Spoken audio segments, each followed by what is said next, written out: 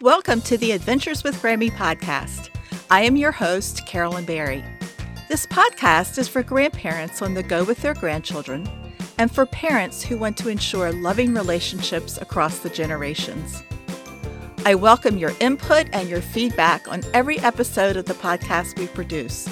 Please send me an email at carolyn@adventureswithgrammy.com or connect with me on Twitter and Instagram at Grammy Adventure. Please follow or subscribe to my podcast. It's free, so you won't miss an episode, and ask your family and friends to do the same. You can subscribe to the monthly newsletter by visiting my website, adventureswithgrammy.com, and clicking the newsletter sign-up link. This week's episode focuses on dyslexia, a lifelong condition that makes reading fluently nearly impossible. Dyslexia is a subject about which I have strong feelings and beliefs. I have worked with countless students who have dyslexia. My mom has it, and so does my niece. Reading is so important in everyday life. It is the process of looking at symbols and getting meaning from those symbols. It is connecting letters with sounds, stringing and blending those sounds into words, sentences, and paragraphs, and then decoding and comprehending the written word. To comprehend what one has read, one must read fluently. About 1 in 5 people struggle with fluency and comprehension. That struggle is known as a specific learning disability in reading, commonly referred to as dyslexia. Both of today's guests have firsthand experience with dyslexia. Tricia Cook embraces her gift of dyslexia. She has learned strategies to help her brain compensate for its learning differences. Our second guest, Tracy Peterson, is a veteran teacher who, along with her former student, Sloan LaFrance, wrote Cartwheels, Finding Your Special Kind of Smart, a lively look at a real student who would rather do cartwheels than read because reading is such a struggle. Tricia Cook knows the feeling of failure and shame that often envelop a student when she realizes her reading growth is not keeping pace with her classmates. Tricia managed to get into college before she began to understand the circuitry in her brain differs from that of about 80% of the population. She became a reading specialist and trained in the Montessori method of teaching, as well as in the pioneering multisensory approach to teaching reading known as Orton Gillingham. In addition, she offers independent tutoring, coaching, and consultation. Welcome, Tricia. Let's get started by telling us a bit of your journey as a person who had difficulty with reading. I was at a really good school in New Orleans, Louisiana, and they could not help me. The teachers were very frustrated, pretty much angry with me. They didn't know what to do with me to help me. I got held back, and then I went to that year at that school. Second grade, they're like, well, I got to find out why she's still not reading. Now, they never said dyslexia at that time, but they said central auditory processing disorder with a learning disability. That's somebody who has higher or average IQ but struggles in reading and math. So it was second grade that we found out. So I was very lucky in that fact, but still not much help was given at that time, not like they have today. How did they help you? My mom sought out a tutor for me to start to read in second grade, but it wasn't a dyslexia tutor, none of this multisensory type thing. So I did not get it officially any help in school until I was in high school when I was retested and got an IEP. Before then, I was just in really good private schools, and my parents were trusting that they were helping me. There was not much help. Again, not receiving help in the academics, how did that impact you emotionally? I've decided at an early age I was going to be an educator. So I went through all the certifications and trainings. And at 38, I went for my master's as a reading specialist. Believe it or not, somebody with a learning difference, struggle in reading and math, being a reading specialist. How ironic. I was in that program, and they were not talking about dyslexia, but they were talking about struggling readers. And so they were teaching us how people learn. basically. And so they introduced us to mapping, mind mapping, but they called it, graphic organizers. I believe these graphic organizers that they were introducing to me was actually rewiring my brain, because I was able to put my thinking into a visual way that includes color, shape, size, dimension. So that's the first time I really got enveloped into these graphic organizers. So I think it pretty much retrained my brain. So I had everything I wanted. I could read well. I could comprehend now. Then I even weaned myself off of having to physically write out the graphic organizers, the mind maps that I use now in my head, because, my strong visual spatial reasoning, correct? 40, I was like, something is still going on. I'm able to learn like I've always wanted, but why am I still insecure and unsure? I started to look heavily into the Bible first, and I found strength. The word strength was kind of popping out for me, which can be interpreted as mercy. So I was like, what is this strength about? I started researching all this stuff. And I found out basically I had anger. I never identified to the anger that I had developed as I was dealing with these teachers getting so angry and frustrated and upset with me. I never recognized any of that anger inside of myself. I was not considered myself an angry person. Actually, a rather peaceful person. Wow, I have anger. So I had to recap in my mind and deal with these. I could see the teacher's frustration and anger, and I dealt with looking at that. And yes, I discovered that for anger, that I had developed and didn't recognize, I needed strength to look at that anger. Because only through strength can get somebody to look to say, for me, it was God, take this anger and give me mercy, give me strength. That's the only thing that could help with that. And next, after I had looked at the anger, now it was time to me to look at the shame. Now, let me talk about that a little bit in length. I could identify the shame, but not the word shame. But I had felt very ashamed as a child because of my learning difference, letting people down that I looked up to, the teachers, my parents, myself. So I developed a lot of shame, and that turns out to be empathy that I needed, also known as grace. So I never really cared much for myself as much as I cared for others. I had a very negative internal dialogue that would go on. You're not good enough. I can't do this. I can't do as well as everybody. I looked at that further, and that's why I was so unsure and insecure. Luckily, I'm a Christian. I had Jesus. He took those things from me, and I worked on other things that were needed. But it all begins with looking and really thinking about your child, your grandchild might actually be developing this anger and shame. How can we help this? If you can help that, then it will actually help them not just be sure, grow confident, but it'll help them with not showing their traits of their learning difference as much. Because if they're stressed, hungry, tired, or sick, more of the characteristics come out. But if you're calm through all of it, then it will help. So I give also alternative like yoga and prayer and affirmations, those types of things to help them learn to be calm. And I provide a checklist of anger and shame to look at with your child or without your child or grandchild. That was a long story.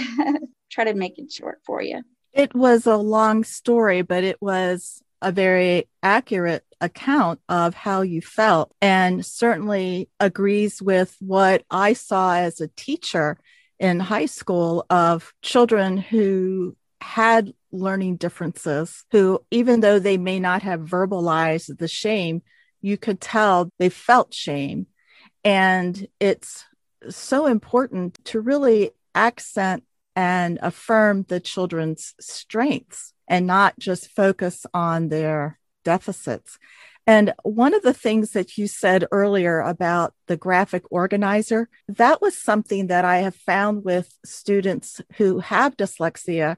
They often think visually, they think in pictures. So it makes sense that a graphic organizer helps them.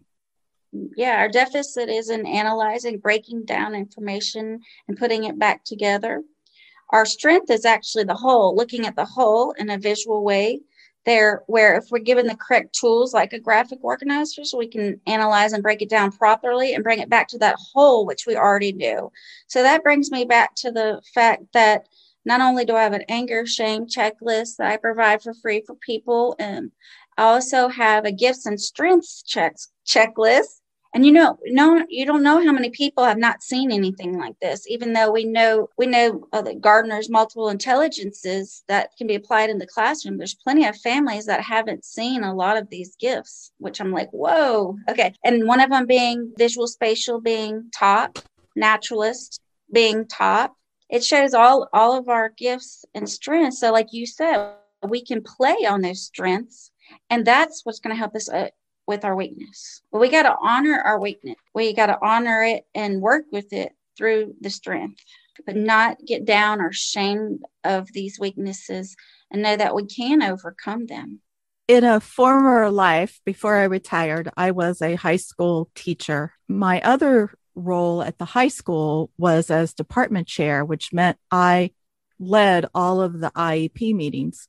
And one of the things that I insisted on at an IEP meeting was listing a child's strengths before we ever mentioned a child's deficits.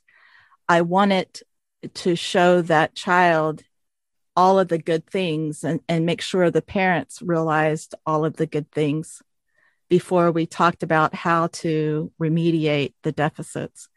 And I often used Gardner's multiple intelligences. I would give this modified test to the child and help them understand what their strengths are and what their gifts were. And you often found that the children knew that intuitively, but nobody had really talked about why that was a strength, and that the only thing that a school measures is the reading and math ability. We don't really examine all of the other multiple intelligences that Gardner talks about. Can you tell our listeners a little more about that? Yeah, I can definitely tell more of the gifts. I really wish I could get that word. We care that we care. We care. We're more sensitive group of individuals. We care more for people, animals, and nature than most, which is very interesting because people especially could get more down on us. Like I mentioned, the anger and shame that teachers had, where it can affect them environmentally, but in their natural state, they actually goes against their natural state of being really sensitive and caring and compassionate group. So to me, I can mention all of the other gifts we have, which I will mention some more, but the biggest one to me is that aspect of caring and being hypersensitive to other people. And I'll take that over academics any day. You can always look up facts, but that caring and sensitivity is innate, and you can't really teach that to somebody. Exactly. We have that outside of the box thinking along with this care, and that outside of box thinking is coming up with having a problem, but solutions that most people don't even come up with. So I know that if they can just have a positive mindset and modeled by adults, like you said, in the meetings, how you had emphasized their strengths, if they're growing up in this positive mindset with emphasis on these gifts, is it gifts of dyslexia? But it is the positive mindset of that they can really make a huge change in this world, of any problem. Just the outside the box thinking is another huge one that I really appreciate, and that divergent thinking. Well, people assume that Albert Einstein had dyslexia, even though it wasn't officially diagnosed. He, in his early years, he went to a school that was more language-based and did poorly, and teachers often talked in disparaging ways about him. And then later, his parents moved to an area where the high school or the school system was more science and math based. And that's where he flourished. So it's a matter of looking, well, for him, it was the environment made a huge difference for him. So we have the deficits on the left with the language and logical, mathematical reasoning, but we can compensate on the right. There's about 5% of the kids in the data that I look at that they compensate on the same side on the left, being logical, mathematical. Einstein was one of the very lucky few that did his compensation on the same side of the brain, is basically what I'm saying. And that's only about 5% of my kids that do poorly in language, but do very well in math. But they don't just do very well in math. They do extremely well in math. And they have what I call the engineering mind, which I love. So they're very much on with logical mathematical reasoning, wanting to break things down. But then they have this divergent mind that they're also still compensating on the right with this creative, imaginative thinking and outside of the box solutions. So to me, I am not one of those 5%. I wish I was. Math is an extreme struggle for me. I am very happy for those like Einstein that develop on the same, that overcompensate on the same side. That's the early development in that area of the brain. Two other examples of that are Henry Ford and Thomas Edison, who we know helped us with the car and electricity and all kinds of inventions. That's right. They thought, you see, Einstein and his theory of relativity, he was working in an office and he was looking out the window and he imagined some man that was working on the roof falling off. And I know that sounds morbid, but he was imagining it. And this helped him come up with a theory of relativity. It's the imagery that he was using. So what I want to say about the divergent mind, this is very important that people know this. We have a hard time staying in the present. This is where our calm comes, is being in the present moment. It's our hippocampus that's causing this problem. So we're constantly in the future. What can I create? What can I innovate? What can I entrepreneur? Or in the past. Unfortunately, the past is usually negative. It can sometimes be positive, but it's most likely replaying a situation that happened where somebody was angry. How did their face look? How did the tone of their voice sound? How did I react? Stuff like this. So there we go with my Albert again, that I give things that help them to be calm. So we're not in the past or the future. So it is a gift. I actually do a class of teaching, again, staying present. I call it remembering calm and listening skills. Because only in that time of calm that we can listen to a higher source, we can listen to our knowing, staying in the presence, not in the future, in the past, is a very hard thing to conquer as a divergent thinker, but it's so very important to set times a day where you can do that, but not when you're working, not when you have to take care of responsibilities. So I know this is a divergent thought that I'm saying, but it's very true because I lived it.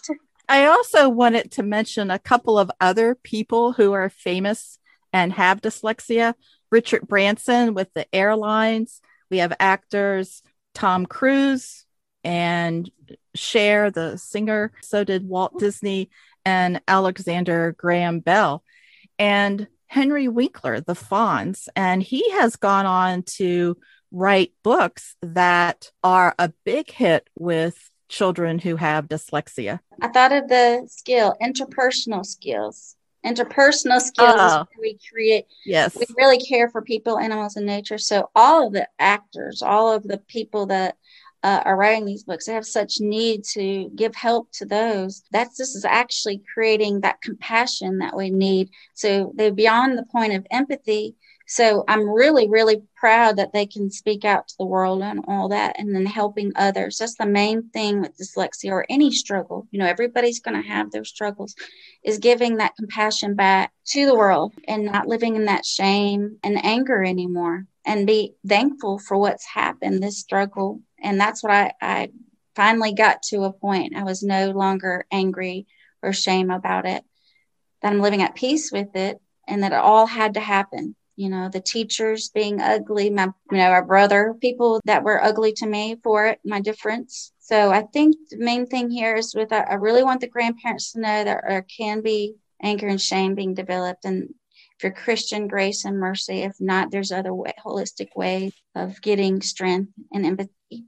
Often they had not received the necessary help as a child in elementary school or middle school. And by the time they got to high school, these children were often only reading on a second or third grade level. And consequently, you talk about the shame, the most frequent sentence I heard from the students was, "I'm stupid." In reality, they were not stupid. They just had not been taught correctly. And I mentioned Henry Winkler and his books. That was the impetus for his writing the books, was that he felt stupid. So his book series is Hank Zipzer. And it's all about how things go awry with his life. But this child has dyslexia and he winds up on top of the world. So I will make sure that I put a link to some of those books in the show notes. And I will also refer to your website. You mentioned about not having the multisensory teaching when you were a child. Will you explain to our listeners what that means? What do you mean by a multisensory approach to learning? We have a deficit in one of our senses. Ours is mostly auditory and or visual. I also do a learning difference screening, and I found where 60% of my students, through my data, it's both auditory and visual. There's a highly cited research that says it's up to 80% on understood.org. So I'm going to go with the 60%, mine being auditory and visual.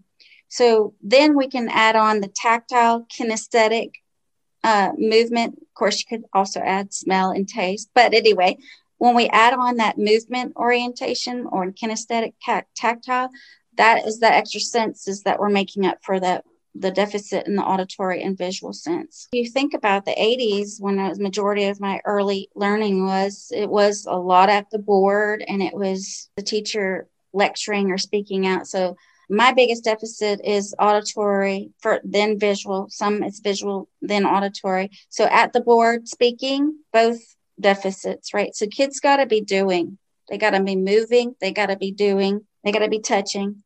And, I also, like I said, I do this learning difference grading, but I also do a student survey. So I like to listen to the kids and follow the child. That's my Montessori background.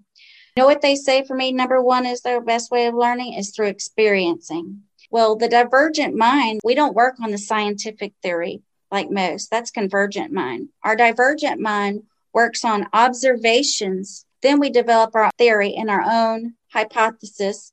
And then we go on to conclude our research and backing it up. So that's the opposite of how we're learning, how our brains learn, how we think, and our thinking processes. They have to be able to do.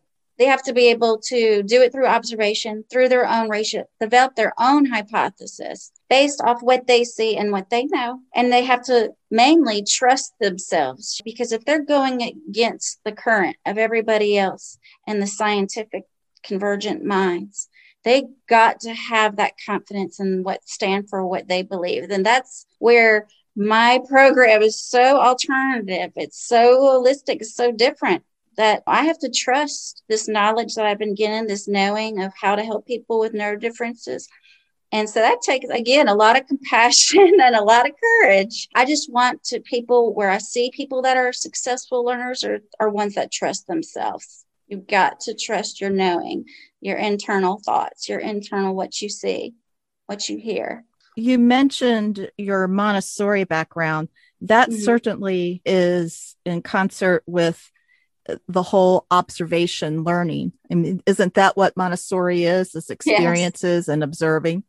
Yes. Say we have 23% of our class population is neurodivergent. You're looking at the 3/4 when you're going for just the neuroscience, right? Just what you've learned in school and which they taught you to apply at the School of Education. When you are observing the child first and basing and seeing what we call in Montessori materials and level of materials that they choose, you're looking at the psychology, the pedagogy, and the neuroscience all at once. That's where the term neuropedagogy comes from. So I suggest everybody look that up, because it really is very Montessori. It's new, and it looks at the whole person, not just bits and pieces. See, that's what the neurodivergent mind needs. They need to people to understand the whole being of that child, what makes them up. And that's what Montessori said. She was way before her time. Way. You are a certified instructor in Orton Gillingham. The best part of the Orton Gillingham training to me is the phonics base, because if you're missing the sounds auditorily, what you're doing is you're constantly confusing, let's say, I for E sound, E for I sound. So the IE confusion, let's say, it only can be helped phonetically through systematic, multisensory, direct instruction. The I and E confusion, think about how many words in that middle position have those important vowels that really set how this word is going to be said. And if you think about it, if you're not working on and doing it with multisensory ways and showing them in their mouth what they're doing, then they'll never get that. That phonics is so very important. And again, that it's scaffolded and it works from a singular phoneme up to double to triple to quadruple groups of letters, morphology. So morphemes. I'm very big on Orton Gillingham. Don't get me wrong. I'm very big on Orton Gillingham. Another second important part of Orton Gillingham that I've appreciated is the way that we tap out the letter sounds, because we're adding the tactile sense of touching the sounds on our fingers or on the table. So I don't think a child, especially that's having problems auditorily, that they don't need, there's not one that doesn't need it. If your child isn't responding to Orton Gillingham, it's mostly a visual processing, and you might need to send a developmental or behavioral optometrist to do vision therapy or look at Irlen syndrome or other visual processing problems. Orton Gillingham is a majority of those that have dyslexia. One of the things that frustrates me beyond belief is this method of teaching whole word reading. And study after study after study has proven that it is ineffective in teaching children to read. And yet school districts across the world insist on using that. I am not going to get on my soapbox, but I believe that it is big business wanting to sell more products that use their own skewed research to convince administrators they have this best research-based program, when Orton Gillingham has been around and Montessori has been around for 100 years or more. If we just went back to basics, I think we wouldn't have the behavior problems that we see in high schools and the drug use, because kids are shamed and feel frustrated. And to hide that shame and to mitigate those feelings of being stupid, they often turn to drugs and alcohol to compensate. So it just really makes me sad that as a education system, we're not looking at the whole child. Right. And they'll be the first to shut down. The auditory component is most with those with dyslexia. What happens is, if most words are 85% of them are phonetic. So a lot of us have working memory problems. So if we can only hold 3 to 4 images in the mind at one time, that means that those sight words, that the words that we're trying to learn over, let's say 5 or 6 letters or more, cannot be memorized. Their strength is in the sight words, the whole word level. But again, if it's over 5 or more, they're not going to be able to hold that in their mind. So that's a whole set of deficit that we're causing when we're not teaching phonics skills. When again, 85% of all words are phonetic, that's a big problem when we're not teaching phonics. Schools rarely give a diagnosis of dyslexia. The common terminology is a learning disability in reading, a learning disability in comprehension, when if you boil it down, most often it is truly dyslexia. Mm-hmm. Why do you think schools don't want to use that word? I think the best help that comes from dyslexia are outside organizations that offer free diagnoses. If it's nothing to do with the school system getting funding for that, when it's been done through individual organizations, why I independently screen. So I send people in the right direction of where they could go outside of the school system. So they're not depending on a school system that won't give them the correct label for help, such as Orton Gillingham. So that way we're bypassing that and going direct to the help of luckily these organizations that are so helpful. Which goes back to my statement, if we just taught every child using Orton Gillingham methods, mm-hmm. we would eliminate so many problems. And we That's would save money. In the long run, we would save money. Also, there is something that I saw where teachers would say, oh, she'll grow out of it. Why is that wrong thinking? There's such thing as directional dyslexia and also the visual dyslexia, which is called surface dyslexia. So that's just a small component. Most dyslexia is phonetic dyslexia. That's where you see the transposition of words, where words are written in reverse or letters are transposed, one's in front of the other. That doesn't need to be. And then reversals, B, D, P, Q, M, N. What happens is they have abstract thinking, and that can be fixed. It's just because it looks like a P, it's not, it's a D. So when you're looking at just that component of dyslexia, being that there is one that can be fixed, there's so much more that cannot be fixed. Abstract thinking is not going to help for phonological awareness and phonemic awareness.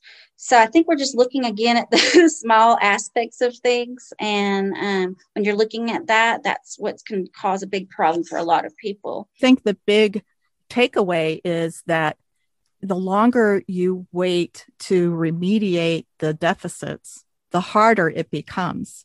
And the first 3 years, first, second, third grade, we are teaching children how to read. So they're learning to read. By the fourth grade, the paradigm shifts in schools and they're reading to learn. If a child hasn't learned to read, then they're lost. And everything in school builds upon what was learned in the previous grade. So if the child hasn't learned to read by third grade, it's just going to get worse and worse and worse. And as with you, you know that if you have a learning difference, it doesn't go away. It's something that you deal with all of your life. So waiting to see if a child is going to outgrow it is such a negative and wrong approach to education. You can start intervention as soon as you can see problems. Now, you could decide to wait if they're showing transpositions or reversals and wait till 7 if that's their main characteristic. Now, main characteristic being it's the most seen of all the other characteristics, and you got to look at frequency. How often are they doing these reversals? And a number of a 20-word sample, let's say. So if you're looking at the rate and frequency and it's so high, then you could start and get an earlier diagnosis for that specifically. But I think intervention is key. As soon as you can see that there's phonetically not, you going over A and O, they're still getting them confused. That's an auditory deficit, which again, remember I'm saying most dyslexia is phonetic dyslexia. Whether I'm a parent or a grandparent of a child 5, 6, 7, what are some things that might be red flags for me that this child might have an issue with reading and phonetics? There's a neurodivergency there if you have any kind of sensory processing issues and or have sensory processing disorder. That would be a big one to say that there's some neurodifference there. What is a sensory processing disorder? We can be hypersensitive to our environment through the senses, or we can be hypo, or we can be varied. For instance, the biggest one is through touch. Like if they're hypersensitive with touch, that the tags will bother them.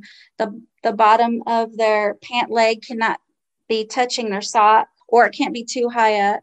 Mushy foods will bother them. That's a hypersensitivity. Hyposensitivity is more like they need pressure on their body for touch, and at night they need a heavy blanket to sleep. Hypersensitivity and hyposensitivities that happen through the senses, the 5 senses: touch, taste, smell, hear, see.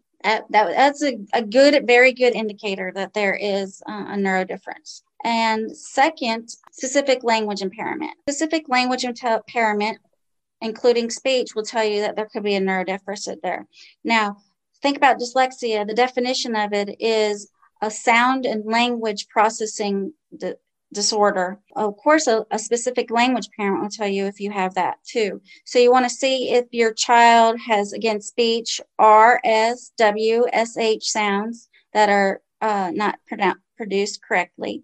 And you'll also want to look for, are they cutting off the endings of words, like with IES, ING, ED? If they get language confused, night, day, morning, evening, dinner, lunch, and they get pronouns confused, he, she, we, they, specific language impairment would be second to this, that. And then I'd look to see if they have ADHD. Now there's a hyperactive type, there's the inattentive, and there's the combined, because those highly correlate with dyslexia. I want to talk about for a second the hyperactivity type, because what we see physically going on is what's mostly everybody indicates or looks for ADHD. But that's the only thing that bothers other adults and that we can see. But I really want you to think about how it's not only hyperactivity in the physical body, but also in the mind. So when they're speaking, they may do what we call a lot of fusions. They fuse what they're saying presently with what's coming next that they're going to say. So that's hyperactivity of the mind. When they're reading or speaking, they jumble up the words at the beginning because the mind is anxious at that point and where calm is needed. They're anxious, and so they're saying what's going to be read next versus what they're reading presently. That's another indicator. I'd say there's 3 major indicators that I include all in my screening because I know that's what we need to look for, besides looking at the auditory processing and the visual processing. I have a small little model of a brain, and it's the kind that if you put in water, it will grow, and it's very hard if it's not been soaked in water. Grown after, say, 3 or 4 days, it's the size of that you can fit in the palm of your hand. It's about the same size. It's very soft and pliable. And I would tell the students that when they hydrate their brain, things get inside, information gets inside, learning is easier. But when they don't drink enough water, the brain shrivels and hard, and you can't get anything inside it because there's nothing to bend. It doesn't move. And then eating proper food and getting enough rest are all things that set everybody up for enhanced learning. And it's especially important for any student, any person who has a learning difference. Have you found that to be true in your research?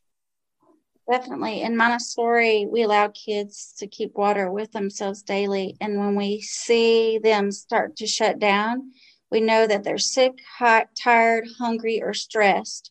So nothing like going away from whatever you're working on for a minute and clearing the mind and getting the water to hydrate yourself. That can't help but help you learn, because you got to look at the whole child. You got to look at the physical body, the emotional, the mental, the cognitive. We're in an environment now that is heavy in toxins and neurotoxicity, which can cause decreased neuroplasticity. And so we got to constantly be detoxifying, and a good way is through water and, of course, urination. There isn't a parent out there that they don't know that there could be buildup in the microbes and that are unhealthy in the gut, that they can help their child's brain. I suggest you look up gut brain health and Google it, because it's going to mention hydration and detoxicity. Healthy food helps our brain grow. The other kinds just add to that toxicity with the chemicals and the additives and the extra ingredients that you cannot pronounce on those labels that are causing more toxicity to the brain. So a healthy brain is one that eats right, gets exercise, sleeps well. We got to think sick, hungry, tired, stressed, calm for stress. Yes, you're right. I'm so glad you did that, Carolyn. So you're right. We're coming to the end of our interview, and I would love to give you the opportunity to tell our listeners, our parents, our grandparents, something that is important for you to tell them, or words of wisdom that you want to share that we haven't addressed yet. What is something that they really need to understand or to know that we haven't already discussed? The support that you give them is the most important. If it wasn't for my mom being my cheerleader, my advocate, my everything, nor did she she's got dyslexia. Her characteristics are different than mine, and her frequency and all of that. It looks different than mine. But she still couldn't understand mine. She still supported me. So that love and that compassion and get knowledge, gain all those things with, I said, Googling, I'd Google epigenetics, I'd Google neuropedagogy, I'd Google gut brain health, just even the term neurodiversity, which I love globally that it's getting out, because the people that are speaking out about it now are the ones that have it, like myself. So they become an advocate for themselves, and that they can speak out and give awareness to others because of the support you've given them. My mom's, she'll be listening to this later. She's listened to all the podcasts I've been on. Be there for them, love them, give them affirmations every day. And you know what? My mom used to say, I did tell you, Tricia, I told you every day you were smart. But you know what? It's not until they get that empathy, that grace, that they can truly understand and believe in themselves. So continue to say it every day, and then model that strength that they need, because it's going to take strength, a lot of strength and a lot of courage. I'd like to add that giving children permission to advocate for themselves is incredibly empowering. And to be able to walk up to a teacher and say, I have dyslexia and I need this, is powerful. And I always advocated for my students to truly understand their difference and to not be afraid of asking for what they need. Definitely. I just kind of had a flashback of what happened, because that's what happens. We have 3D thinking. I was thinking it wasn't until I was high school that I remember kind of saying something, and then in college. And it was really, even then, it didn't come out with open arms from whoever I was telling. So continue to get awareness out and understanding of the neurodivergent mind. So that way they can, when they go to advocate, they can go to somebody who's understanding. If they're not speaking to someone about it and they don't have the courage to do that yet, speak about it on YouTube. There's an audience that can't hardly but speak back, but listen at that point, right? Speak out on what they call it, the TikTok, things like that. So I think, and then, and learning how wonderfully your mind is and how gifted it is. I guess the message that I want parents and grandparents to understand is that there are children with learning differences, and that doesn't make them less of a child, less of a person. We just have to adjust how we teach them, and that there are gifts and we have to build on those children's strengths, and the world is open to them, and have a positive attitude and not make them feel like they're stupid, but really advocate for them. I had a student who was in the gifted program, an incredible musician, an incredibly smart young man, but who could not write. And the school wanted to kick him out of the gifted program, even though he scored the highest score on the entrance exam of anyone who ever had applied to the program. We haven't talked about this term. He was what is known as twice exceptional. He had a learning disability, a learning difference, but he was incredibly intelligent. And that is something else that is difficult for parents and teachers even to grasp and understand, that even highly intelligent children can have dyslexia and have a deficit in reading and writing, which is a different episode altogether. But I do want to leave listeners with that thought. Twice exceptionality, like you said, or 2E, and also look up stealth dyslexia. If it's a type of dyslexia that goes along with that, you want to look up stealth. I was not good academically, obviously. That rolled over to make me think I wasn't good at arts, music, all of those visual graphic arts, all these things that now I've discovered I'm great at, because I didn't have the confidence in the academics. So let's stop putting the heavy emphasis on the academics and look more broader beyond those into the arts, because that's where a lot of the dyslexics are, with our creativity and our imagination and our outside of the box thinking. So I'm so glad you brought that up, Carolyn, because now I do photography, poetry, scrapbooking, all of these wonderful outlets I have now that I didn't even think I was even good at. That's so sad.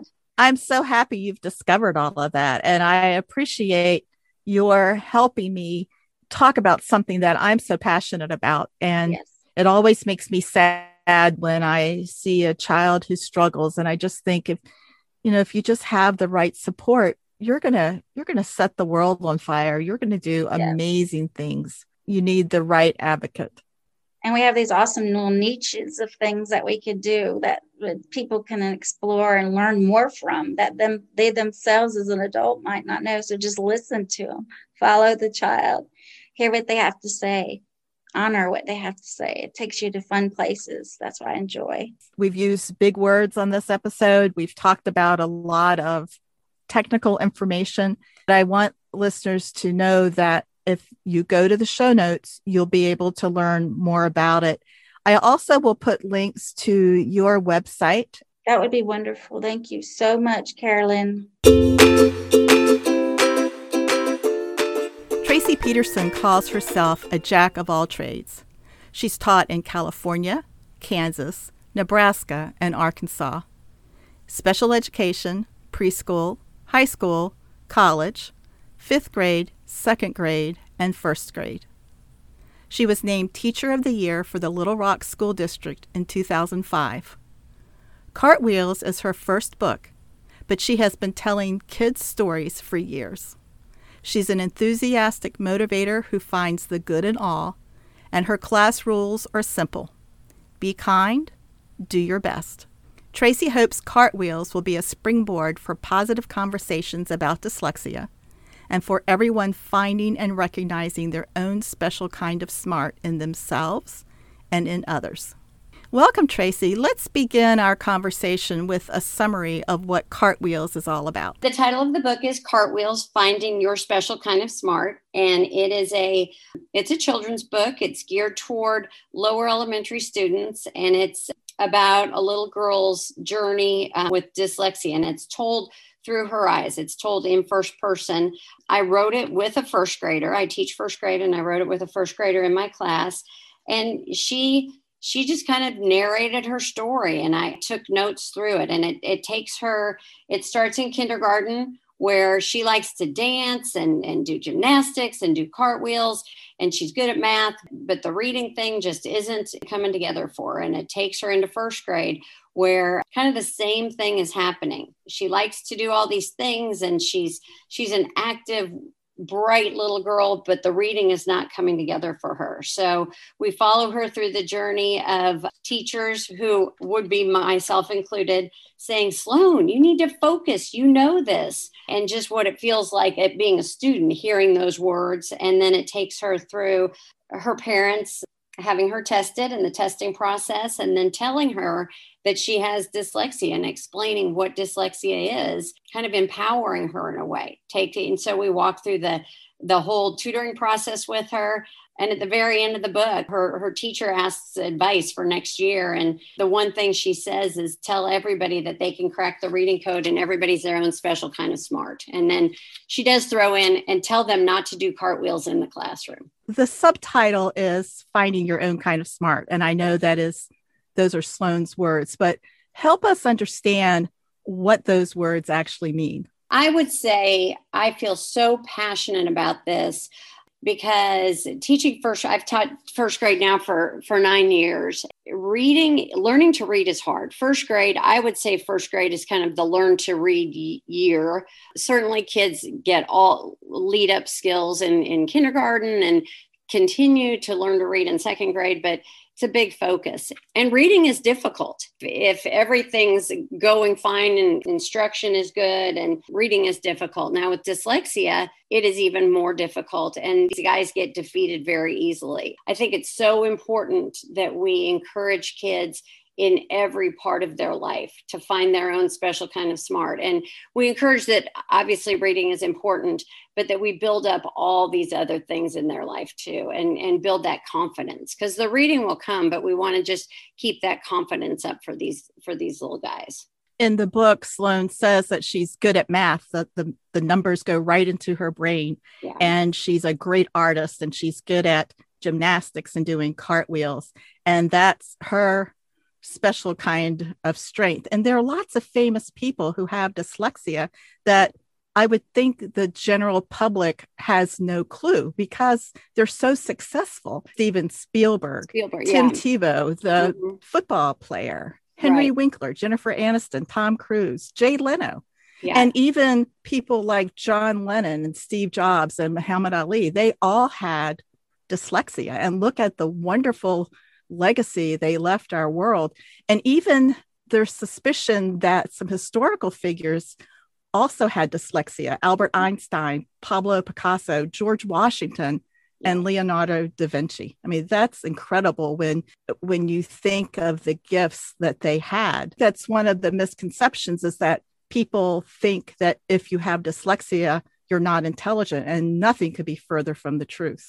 You're so right. And, the statistics will say that 15 to 20% of the population have some level of dyslexia. And so that's kind of a staggering number when you think about it that way. The other big thing to recognize is people with dyslexia are generally very, very bright, but just neurologically, they don't learn to read in the same way that other people do. And that doesn't mean there's any lack of intelligence there. And that's sometimes a red flag to a teacher. If a child is very precocious, very strong verbally, very strong in math, but things just aren't coming together.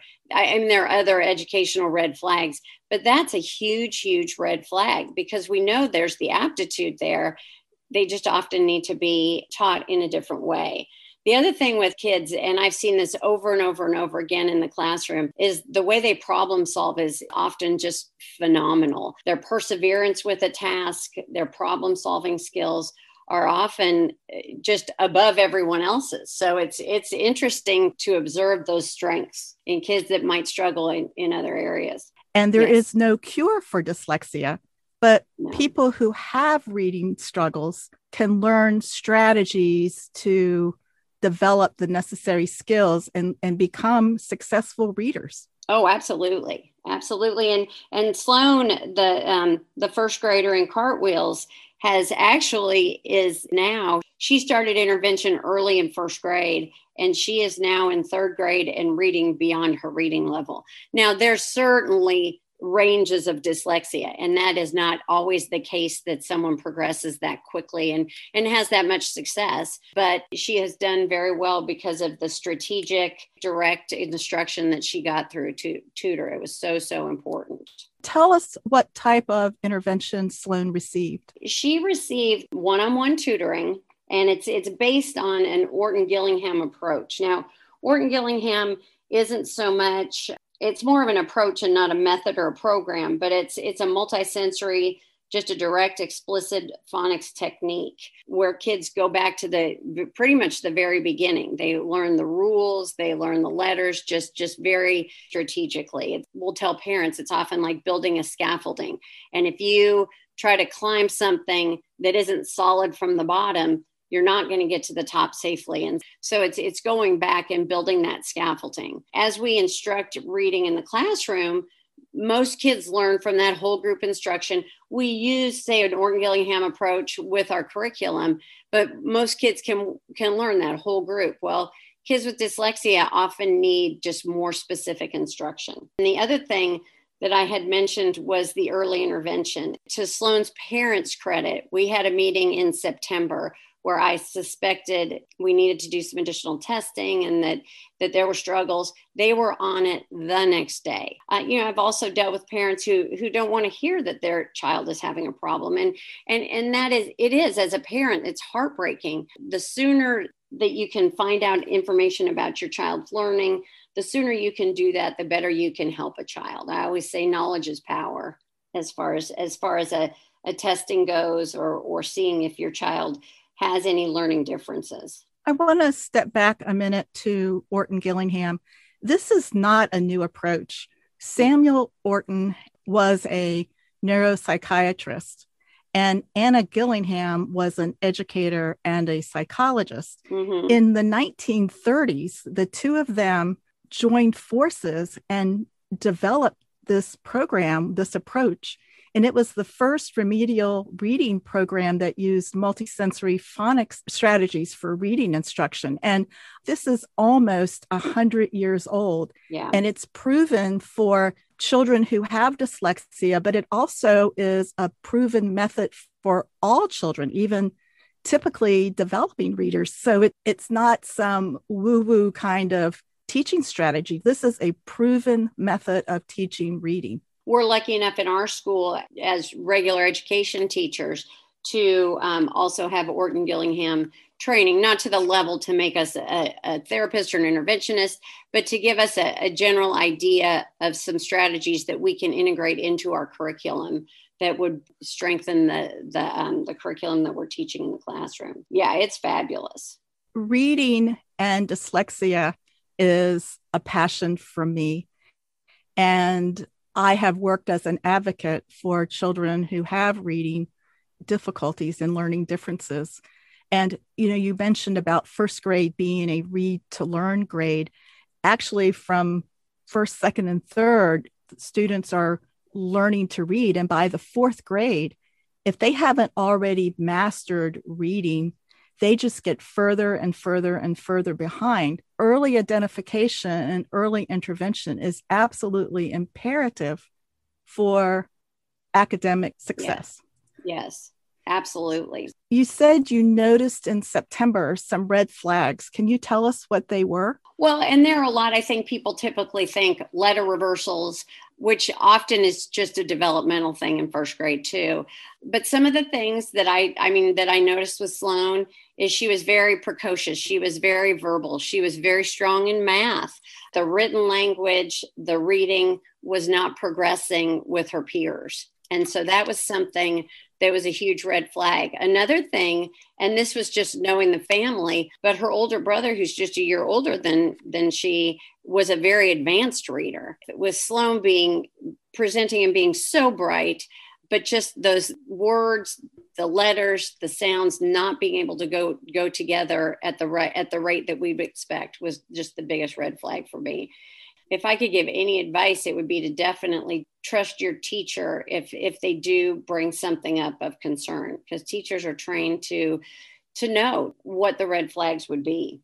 I wish every kindergarten, first, second, and third grade teacher were trained in Orton Gillingham and certified Orton Gillingham instructors. I think we would turn our education system upside down if school districts invested in the training to teach those primary grade teachers. And what you said about kids pretty much knowing how to read, at fourth grade. Now, certainly they advance, but there's so much data that says if you're not at level by third or fourth grade, that it is virtually impossible to catch up. So those early years are so important. The preschool, the pre-K and kindergarten years are important to build to first grade, but certainly, those years are so important. It may be that a grandparent or parent suspects there might be an issue prior to a teacher bringing it up. What should that parent or grandparent do? I would say bring it up to the teacher, have a team discussion about concerns. It's difficult because to really define it and diagnose dyslexia, testing is expensive. There's no doubt. Being able to team with a teacher or school is so very important. From a grandparent standpoint, I think supporting, if the school hasn't said anything, but supporting the parents and supporting what the school might say also. I think to follow your gut is really important because often it won't lead you astray. Even in the book, Sloan herself realized that there was an issue. Yeah, kids do. That's really what we want to address with Cartwheels is we want to empower kids. We want them to feel like they're not alone. There was an article written years ago by a professor. Her name was Rudine Sims Bishop in the early 60s, and she was addressing diversity in children's literature. Now it was more ethnic diversity, but when I heard of her article, it just rang so true to me, because what she said is children's books need to provide a mirror, a window, and a sliding glass door for children who have differences. So a mirror being something where they could see themselves, a window where others could look in and understand, and then the sliding glass door where they could also step into someone else's world. Now, again, that was representing ethnic diversity, but very rarely do children with dyslexia see themselves in literature. I've had so many people come up to me, or children or parents, and say, I've had children say, that reminds me of me, or parents who said, my child said, that's me, that's just like me. And so it's just providing that opportunity for kids to see themselves and not feel like they're so alone. I can give the perspective of a high school teacher working with high school students who did not get that intervention in the first, second, and third grade. Mm-hmm. And by the time they get to high school, these kids are so beaten up and feel so insecure and have no confidence. And those are the kids who are really, really struggling when it was so unnecessary, because we as a society know how to teach reading. We just fail these kids. Well, absolutely. And that's where kids turn to other things as a defense mechanism. And on the other side of that, what we can teach, though, on the other side is empathy from people who don't have learning struggles. They need to realize dyslexia is real, and it's just a different way to learn. And like you said before, kids aren't dumb or stupid. They just learn. They're probably smarter, but they just learn in a different way. And empowering children and giving them information when they're young about their peers who may be struggling is powerful also, because it provides that empathy. That information can feed that empathy of other kids, and that's real important. I really like your series of books. Can you tell us what you're working on next? I can. I have finished Cartwheels, and I'm on to a book called Ball Caps, Beanies, and Being Bald. What I do is I'm just telling stories. I'm telling stories of brave children. And I was blessed to have a student in my class last year who has alopecia. All of his hair fell out at one point in kindergarten, came back in, and then in first grade. So we're writing, I just met with him the other day, and we're writing his story of alopecia. Now, alopecia isn't probably as prevalent as dyslexia, but it certainly is always with him. It's something that, not having any hair when you're 7 years old is something that people look at. He bravely tells his story and kind of shines the light on what alopecia is. I'm excited to read that. You'll have to let me know when it's available. And I also have another one, kind of a rough copy of a little gal that I know who has type 1 diabetes. Now, that there's more knowledge of type 1 diabetes. It's something that's difficult to deal with as a child. And so again, it's just a brave child telling their story through their eyes. So blessed to be able to spend my days, I say, with my 7-year-old BFFs, but to be in a room with a whole bunch of 7-year-olds truly is a blessing most days, maybe not every day, most days, because they're just incredible, and they're honest, and they're kind, and they're true. And to be able to tell these stories is I'm just real fortunate to be able to do it. Well, it sounds exciting. And I'm so glad that you have them and they have you. And the fact that you realize the world needs to hear these stories is a blessing for all of us. Where can our listeners find you on the internet, and how can they find your books? I have a website. It is teachertracypeterson.com. And there is a way to order through the website. My publisher is a local publisher here in Arkansas. It's called Et Alia, ETALIA, etaliapress.com. But Cartwheels is also available on Amazon and on Barnes & Noble website. It's a click away. I will have all of the contact information in the show notes. Great. And there is one thing that I would like to leave listeners with, and that is, if you are a parent or have custody of your grandchild and you think your child has a learning difference, it is so important, especially in public schools, to put in writing to that child's school that you have a child study team meeting, and that will get the process started of Absolutely. identifying and testing if the child indeed needs extra help. Because like you said, that early identification, that early intervention is what has made Sloan the successful reader that she is. And I cannot stress that enough, how important that is. Absolutely. I agree. I agree wholeheartedly. And if I could add on to that, on the other side of that, if your teacher has concerns, I would listen and research and find out why, because the more that you can be a team, the better. And then on the other hand, just to points to remember, if you have a child that is a successful learner, teaching them to embrace others and to accept others and have empathy for others with learning differences is so important also. It's a good message. Is there anything you want our listeners to know that we haven't addressed? The most important thing is to read to your child. So many parents, when kids are learning to read, say, well, I have to make them read to me. So much of reading is understanding. Reading to your child is so very important also. It's so very important. And just to share that love of reading with a child just will unlock so many doors. And I think that's important to note. I even enjoyed reading to my students on the high school level, and they loved it. They loved listening to me read to them. Kids who are struggling with reading, they like things that are above their reading level. And so you can provide that, gets them out into a different world of reading and comprehension. Comprehension is a part of reading also. Something I forgot to mention was audiobooks. Listening to audiobooks is a great way for people who have dyslexia to read. And it is a form of reading.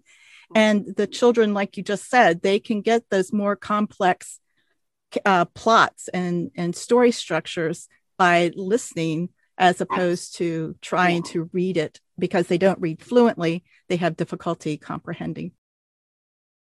I hope you have enjoyed today's episode of the Adventures with Grammy podcast. You will find the links to our guests and the topics we discussed in this episode's show notes. If you would like to be a guest, or if you know someone who would be an awesome guest, please connect with me at Carolyn@adventureswithgrammy.com.